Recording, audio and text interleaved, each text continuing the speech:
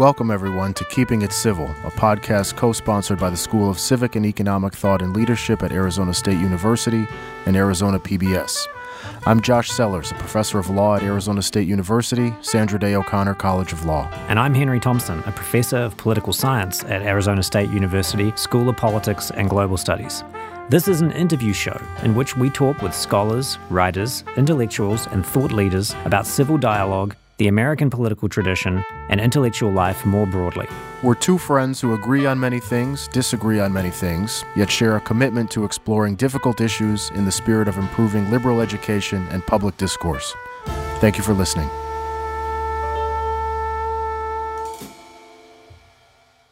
On this episode of the podcast, Josh and I talk to Andrew Sullivan, the British-American political commentator and author, about the role of a political commentator in contemporary society, about the internet, blogs, social media, and Substack, and about the art of essay writing, amongst many other things.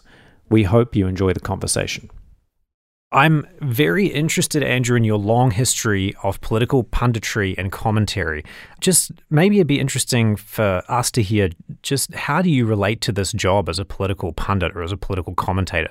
What do you think that job entails? Well, I hate the word pundit. A pundit is someone who just kind of, I think, delivers what we call takes on the news. I do that quite a lot, so I guess I'm guilty as charged. The word I use for myself is just writer. I just find that simpler. It means that I don't have any authority except the logic or persuasiveness or elegance. And the people I model myself after, which does not mean that I in any way approach their standards. For me, George Orwell is the great example of the public writer who is trying to think out loud in a way about what's happening in the world and trying to communicate what he sees and understands in as clear and concise a language as possible that's understandable to the maximum number of people. So you feel that you can comment or examine any topic? You don't think there's any sort of real substantive expertise needed to be a commentator or a writer about public affairs? No. There you go. I don't. Yeah. There's definitely a role for people who specialize in particular areas. And it's impossible not to. I mean, you'll have your own interests and focus, and you will tend to dwell on those issues. Over the years, I've covered a lot of different topics, but I've had periods in which I've been somewhat obsessed with certain topics and areas and become kind of well-versed in them simply by virtue of my interest. I think the whole point of really being a public intellectual, if that's what I want to call myself, is that you are a non-specialist, that you are a citizen making arguments. And Andrew, how do you select topics? We should say you were formerly editor of The New Republic. You now have your blog, The Weekly Dish. And just curious, when you start a week, what guides the selection of topics for you?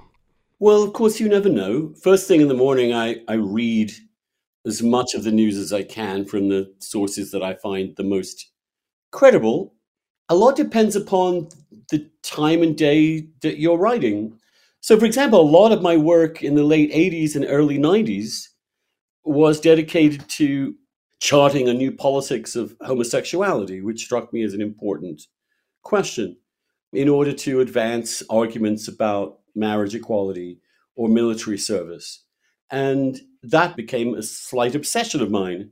There weren't many people making that argument back then, and I felt I could do it. Or similarly, for example, once I realized in the Iraq War that the Bush administration was deploying torture, then that to me becomes a primary color issue that I will not let go of until I've figured out what on earth is going on. So those are kind of very deep issues, which are ones of core civil rights, core human dignity. But then, for example, I gave up blogging for a while because I was exhausted, and we got a new pope. In that case, it was Pope Benedict XVI. And I felt I've got to write about that. I'm a Catholic. I've been following theology and Catholicism for a long time. This is a huge and I thought rather worrying development. There's a famous comment by Harold Macmillan, a former Prime Minister of the United Kingdom, and he was asked, "So what drives your politics from day to day?" And he said, "Events, dear boy, events." And I think there's a certain amount of that obviously happening with some themes throughout. So I'm still thinking about the question of homosexuality, even though in a very different context today. You've proved to be very adaptable in kind of negotiating the new media landscape. I worry that people today don't have the patience to read 8,000 words or long-form journalism. I mean, I make a point to try to engage that because I get so much more out of it. And there's some people who were formerly fairly prominent writers but have had a harder time adapting to, whether it's Twitter or other blogs, Substack and such. But you've kind of negotiated that all so well. I wonder how you've managed to do that and whether you think something has been lost by the reduction in significance, you might say, of the kind of long-form essay. I think what happened to me was simply that as the internet began to emerge in the 90s, I was a very early adopter basically on everything. I was really fascinated by this. For me as a writer, the ability to directly write to a reader without having an editor or a publisher, and then you also have to juggle the owner of the publication who also might have some kind of thought about this. In other words, as a writer, you are bobbing and weaving and always have publishers, editors. These are people that sit between you and the reader. And what the online revolution did was remove all those intermediary figures and processes, which, of course, can be very dangerous. I mean, you can lose sanity, you can lose accuracy, you can invent any worlds you want if you have no principles. At the same time, it was incredibly exciting to write an essay or write a post or just vent an opinion, and instantly thousands of people would read it. Not just thousands of people, but they would instantly tell you by emailing you why you were full of it, why you got something wrong, or why they liked this. And that interaction became really exhilarating. I remember among the first things I put up on my blog, which I started in 2000, like 22 years ago now, I got 2 emails in the first hour. One was from North Dakota and one was from New Zealand. And oh, a Kiwi. Yeah, and I'm like, wait. God. No, Andrew, that's not credible. We didn't have the internet in 2000 in New Zealand. We were just moving from carrier pigeons to telegrams. Well, how exciting is that? And if you've been, I've been an editor of a magazine. I've been edited at magazines. And I think to some extent, some of that old essay writing in America in the 70s and 80s had gotten a little portentous. I mean, there was an element in which the New Yorker was sort of giving you a 20,000 word piece on wheat just to sort of dare you into reading the bloody thing. And I think there was an element of that too, which I think the internet shook up a little bit, which I think was a good thing. But then what happened is the blogosphere was a kind of interesting format for dialogue in which we actually developed ideas, exchanged with one another, debated, we established principles, like if we wrote an argument, someone referring to somebody else's argument or article, you always linked to that article so that a reader can compare your criticism with the original. And of course, when it's in the New Yorker or when it's on printed paper, you never had that capability. So there were many positive things about this. But yes, of course, over time, especially with the arrival of Twitter, and what one also noticed on the blogosphere is that what was rewarded was constant distraction and constant entertainment. So that in running the Daily Dish for 15 years, we eventually realized that the optimal timing of a piece of blog post was every 20 to 30 minutes. That's what maximized traffic, what brought most people to the thing. Now, that is crazy. You can't do that. That's why doing that for 15 years led me to have to go take a year to recover physically and mentally. So it's a mixed bag. But I agree with you. I worry that no one wants to read something at 8,000 words anymore. I'm really interested by the economics of this transition, Andrew, from print media to the internet and the consequences of that transition. Were you still working for a regular newspaper when you started your blog? And if you hadn't been working for a newspaper, do you think you could have started a blog and been successful in that way? I'm wondering whether, as the online part of the internet and the online part of political commentary takes more and more from print media, and so much of it is available for free, whether we're going to see the same number of people or the same quality of output coming through if we don't have people with the sort of stability of salaried positions at newspapers and TV stations and things like that. Well, that's sort of what we're discovering with Substack, really, which is the final iteration of the ability of the writer to earn his or her own living just by appealing to readers directly. There were plenty of people who started in the blogosphere with no previous newspaper experience or magazine experience who did extremely well. But for most of the original blogosphere, we were paid absolutely nothing at all. I mean, I did it for years for nothing, except to build a readership that at the time was thrilling to have for yourself.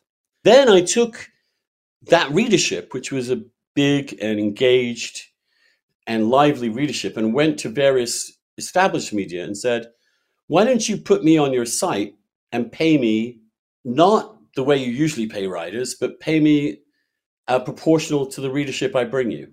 And you can sell ads against me or on my page, and you can do whatever you want. But I want a cut. In other words, I'm not going to you as an employee anymore. I'm going to you as a partner. So when I went to The Atlantic in 2006, my arrival at their website, Atlantic.com at the time, increased their traffic by sixfold. I personally accounted for the huge majority of traffic going to the Atlantic.com when it started. They used that as a kind of booster rocket to get to a certain level of circulation where they could begin to market it and get advertising and do all the rest of what we've done. Now that then evolved into different models. And I was the first at the Dish in 2014, after I'd gone through the Atlantic and then I went to the Daily Beast, to say, let's do this, let's put a paywall in, a pay meter. We were the first major online website to institute a paywall, and not just a simple paywall, but a one where you would get something, but we tease you for more if you paid. And that was a breakthrough in 2014. And then that model, the subscriber model, then developed and became the ruling. So everywhere now has a paywall. Everywhere teases you with a little content, and then they hook you. The next stage, of course, was then to create a model whereby that could be done for lots of people, which is what Substack has done, which is create a financing model of direct reader support. And so now the Weekly Dish it's now a newsletter, so it gets sent out every Friday as opposed to sitting on the web for people to come to you. And we're about 108,000 people we send it out to every Friday, of whom around 19,000 pay $50 a year. So after spending 22 years building a readership and getting other organizations to help pay, I'm now able to do it entirely by myself and without killing myself, because they give you a sort of structure where you don't have to do all the nitty gritty yourself. And we had to find a paywall company. We had to innovate. We had to find a way to make it work on the page. We had to do everything before. Now it's all done for you by Substack and you're up and away. It's an amazing transition. Yeah. It's really interesting. As you know, of course, that when I went after just a very brief history of this is that once I quit doing the Daily Dish and left this readership behind, took a year to just meditate and recover. Then I went back into magazine journalism, a traditional magazine journalism at New York Magazine. And then, of course, I hit, unknowingly really, the great woke revolution of the 2015 to 2022 continuing.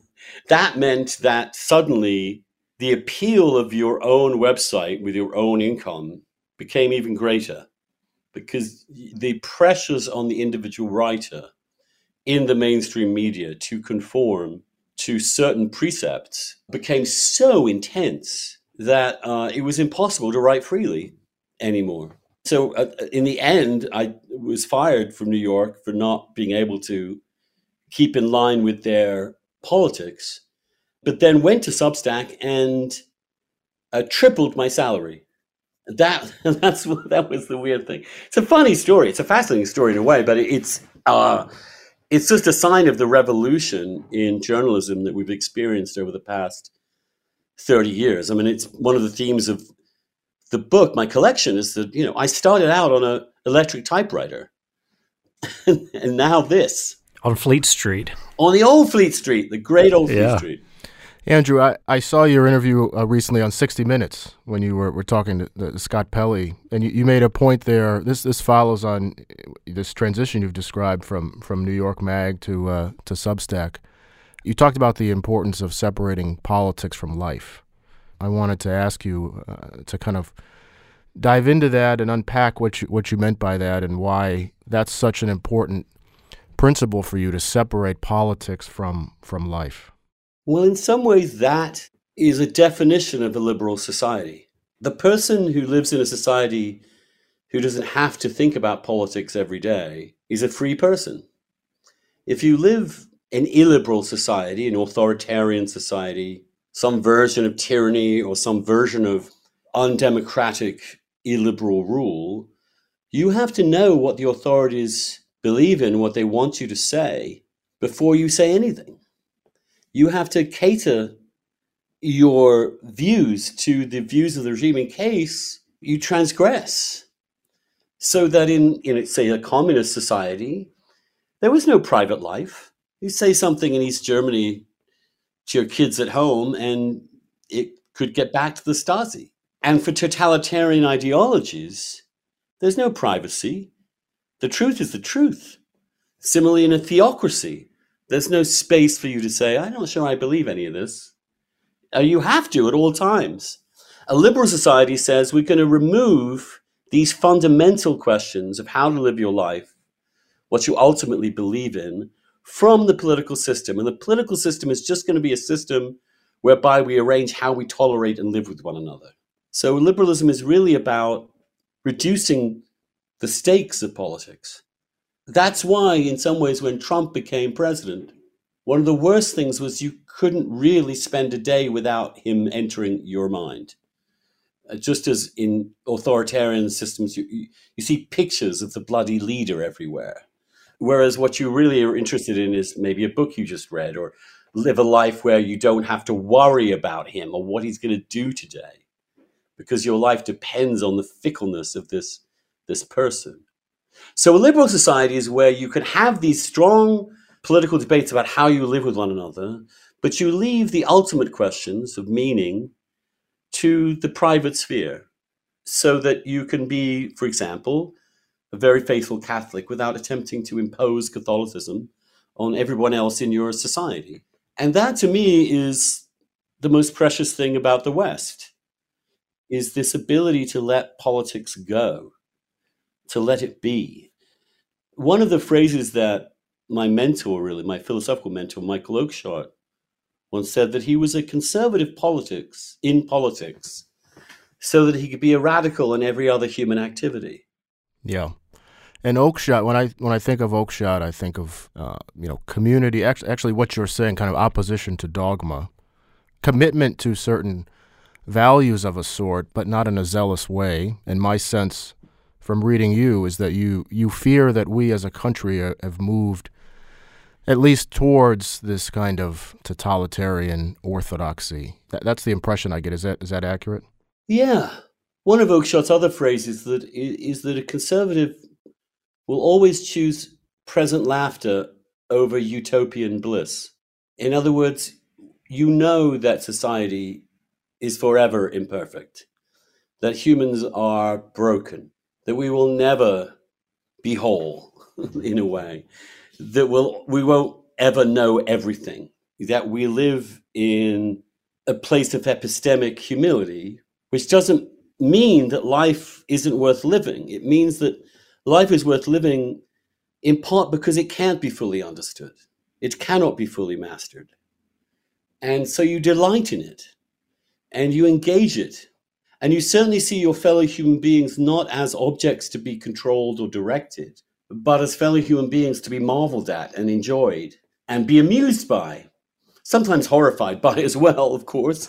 It's an ethos of radical toleration and of epistemic doubt. And I think the role of doubt in the West is underrated. I wrote a book called The Conservative Soul, which really was an attempt to say, in my understanding of conservatism, it is really a reliance upon doubt over faith. In other words, that we know we don't know. And because we know that, we don't have the certainty to impose order on other people. And we also live with a constant knowledge that we could be wrong right now because we've been wrong in the past, because we're humans. And so you try and prevent politics from doing terrible damage. You try and enlarge the space for humans to just be.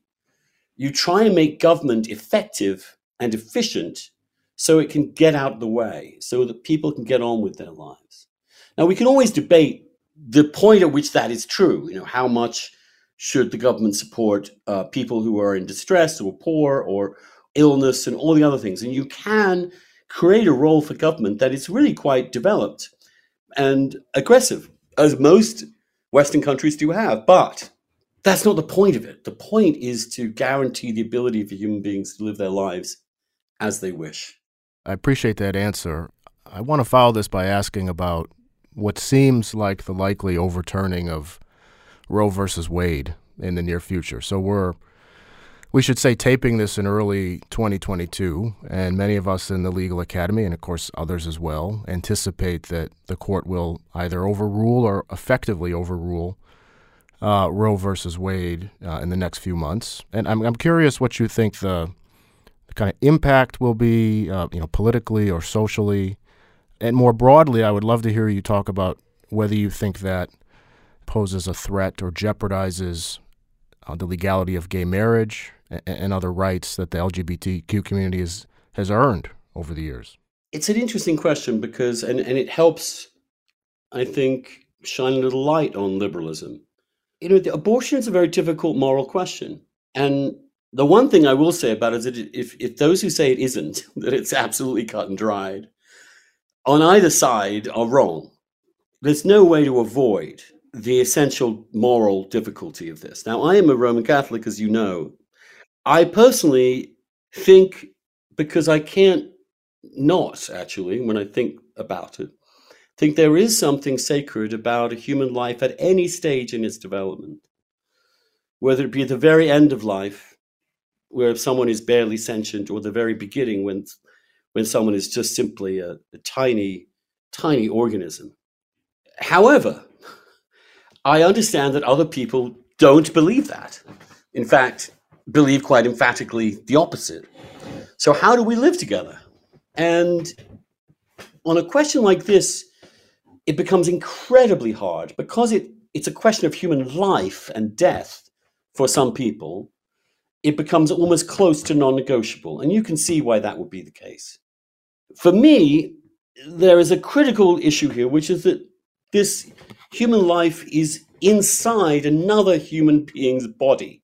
And a liberal society, the last thing a liberal society would want to do is force a person to do something with their own body that they don't want to do. That is an absolutely awful imposition from the government. So I am effectively pro-choice. And I think almost every modern society has reached some kind of balance in that way. There are some limits you want to put on it to some extent, which are sensible, it seems to me. I mean, the total right to abortion at any time and for any reason is not something I think that most people would think is a sensible approach to this. But the banning of all of it is equally hideous. Now, then you enter the question of the role of the court in all this. Most Western democracies have resolved this through a democratic process, whereby they come to some compromise. In other words, there's abortion legal up to a certain amount, up to a certain amount of time. There are some exceptions at the end. There are some legal regime. The most progressive countries have that. And I don't think if that were to be removed from an understanding of the Constitution itself, that it would be such a crisis. In other words, I think, in fact, it might be a good thing to get this resolved at the political level, state by state. The argument to answer your second question, that the kind of argument behind Roe versus Wade and the argument behind, say, Obergefell are just very, very different. They rely upon different principles. But the right to marry, similarly, is very, very deep in the Constitution. That's the problem. Just the right to life. And so at some level, courts can be involved. My preference is for some democratic compromise on most of these things, and I think it can be done. So I'm not, maybe it's because I come from a tradition where a Supreme Court doesn't decide these kind of questions. But I also think when the Supreme Court comes into a diverse and liberal society and imposes one very particular view on a topic, it divides the society and it discredits itself. It should try and not do that. Yeah, I should have said for the listeners, the reason why I asked about both of those topics together, as you know, Andrew, is because the doctrine underpinning them is the same to some extent. Well, but no, I don't think that marriage equality is rooted in a right to privacy, for example. It's very vague. The Obergefell decision, there's debate about it, but there's plenty of arguments to be made that it's not. You're right.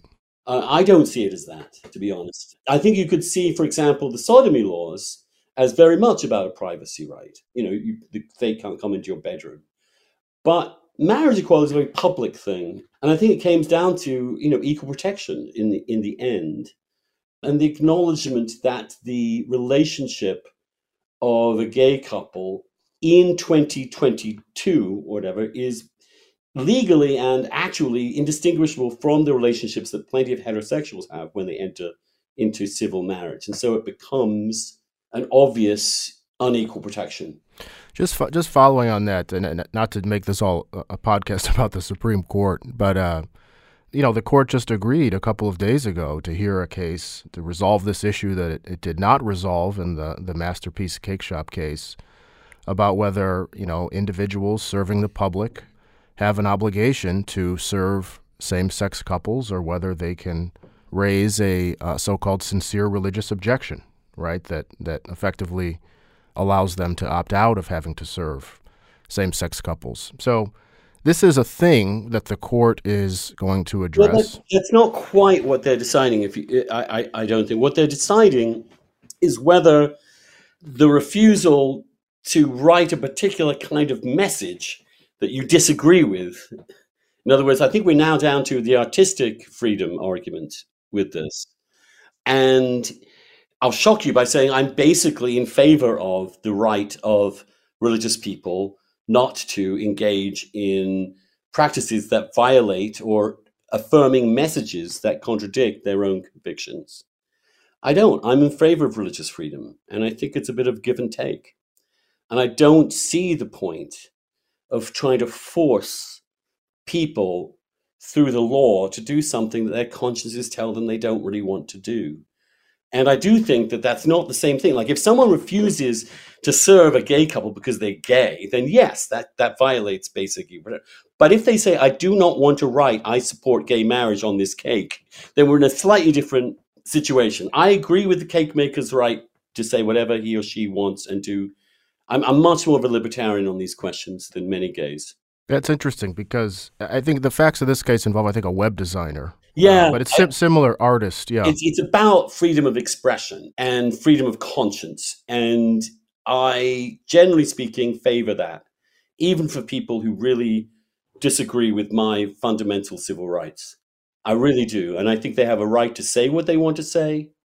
I think that freedom of speech is the freedom to be a bigot. And this is obviously where I'm in extreme conflict with a lot of views about freedom of speech, but I absolutely believe that. And I've defended that. And I defended the right of the Boy Scouts to exclude gay scoutmasters, for example. If it's a private organization, they have a right. Do I approve it? No. Would I do it myself? No. But do I want to live in a society where people I disagree with are coerced to do things that they don't believe in? No, I don't. And a defense of gay people is also a defense of religious people. The right to march down the street proclaiming gay rights is indistinguishable in my mind from the right to march down the street attacking gay rights. There's certainly a speech element to it. I guess that the counter would be if you're serving the public in a commercial establishment, then you have entered into a kind of agreement to comply with the laws, at least of that jurisdiction. So if that jurisdiction has a law that requires you not to discriminate against people, then you should have to adhere to that law, again, if you have entered into a commercial relationship. But with respect, I don't think the questions here are whether you're allowed. For example, the cake baker was prepared to sell a cake of any kind to a gay couple, just he didn't want to write happy marriage or something. I can't remember the specifics. So if he had been just no gays allowed in here, that's obviously not right. So that's not on the issue. The issue is how do you balance the freedom of conscience with the freedom of gay people? I think the freedom of gay people is bound up in the freedom of bigots. Andrew, I'd like to speak or ask you something a little bit different issue about contemporary politics and contemporary developments here in the end of February 2022. We've just seen, as you mentioned at the start, you've been thinking about it a lot, Russia's invasion or occupation of certain areas of eastern Ukraine. Reading the introduction to your book, I couldn't help but be struck by the way you describe it as a sort of a memoir, almost in a way, collection of essays documenting what you call a post-Cold War moment. Do you worry that not only perhaps in American domestic politics, where you see a sort of creeping liberalism and discourse and speech, but perhaps even in international politics with the rise of China being more assertive on the international stage, and now Russia sort of trying to contest some of the post-Cold War settlements in Eastern Europe. Do you think that perhaps we're seeing a transition to a new post-Cold War moment, of more illiberal, perhaps less secure, less free global stage? In a word, yes. I would also say I'm not sure it was ever possible to freeze in place the structures that were set up in 1945 onwards, where essentially the United States was able to construct an international order from a position of extraordinary dominance, except for the Soviet Union, of course. And that set something in place there. And so the architecture was set up to counter the Soviet Union. Once the Soviet Union collapsed, it's hard for me to see how that structure would continue indefinitely. I mean, what is NATO for example, once the entity it was constructed to defend against has disappeared? Similarly, it seems to me that immediately after the Cold War, we kind of had what I would call, not just I would call, anyone would call, a unipolar moment in which the United States had such dominance. There was no rival. And now we have China, essentially. Russia is not a rising great power. It is a dangerous declining power. China is the real, and there's a point at which such powers, with the traditions that they have, certainly a case like China or Russia, with this immense civilization behind them, with their domination historically of their regions, they are going to want to stretch and flex in a way that they hadn't before. And so the question is, how do we accommodate this? Do you worry about the consequences of these international developments for US domestic politics? I mean, the United States domestic politics around things that you're very interested in, like free speech and open debate, were, of course, decisively affected by the Cold War, particularly in the early era of the Cold War. There was suppression of communist-aligned or suspected communist trade unionists, writers and things like that. Do you worry about more closed international order leading to a more closed United States and the effects it could have for people like you, political commentators, writers, etc.? I certainly don't think that any issue around whether you're for or against sanctions on Russia or for or against different strategies with respect to China, I don't yet see those in some ways affecting domestic freedom. I think the biggest threat to domestic freedom of speech is the creeping orthodoxies that are being imposed. I mean, this is the feature of American society that is very interesting, which is that it has always, partly because I think of the separation of church and state, precisely because we don't really have mechanisms imposing ultimate meaning on people from above by government. What you tended to have is a lot of self-generated meaning from below, which is one reason why this country's had such extraordinarily vibrant religious history.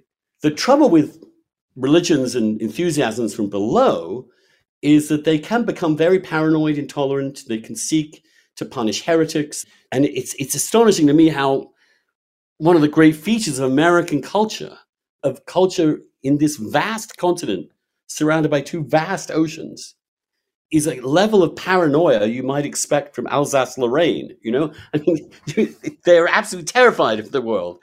The last thing on earth they need to be terrified is that. So this is the country of the Salem witch trials. It's the country of the Hollywood blacklist. It's the country of the Lavender Scare. It's the country where, the very end of last century, every person who was running a daycare center was accused of being a pedophile. We have these spasms of moral panic in America. And right now, the biggest danger to freedom of expression is this moral panic around critical race, gender, queer theory, in which people regard these specters of systemic racism, systemic homophobia as somehow necessitating a crackdown on speech that might enable, quote unquote, white supremacy, homophobia, transphobia, all the rest of it. In other words, we generate our own tyranny inside a civil society. And we can do that not by government, but by social groups, which is something that John Stuart Mill was very concerned about. And that's where we are right now. The big threat to freedom of expression in this country is not coming from abroad, it's coming from inside.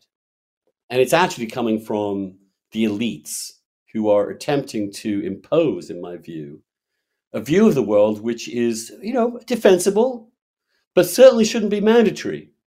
And if you dissent against it, you should be respected as taking a position that is not the same as other people. You should not be stigmatized, ostracized, fired, canceled, subjected to bullying campaigns.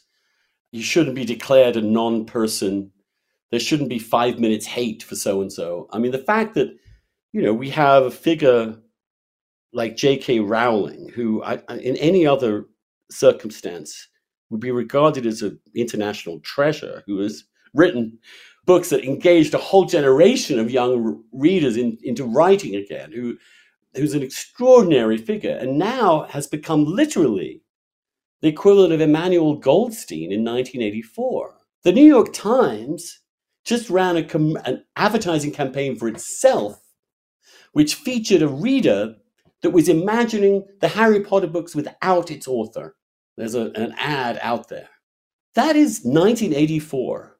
It's an attempt to find someone whose principles and ideas are perfectly reasonably expressed, who is not in any way doing anything but dissent on principle from certain ideas and turning them into a hate figure. And that is being done by people who are in the business of liberal society. That is the threat. I'm not worried at all. It's in comparison to, people saying you're pro-Putin if you disagree with them. I mean, that's still going on, obviously, but it's nothing like the power of this new orthodoxy being imposed.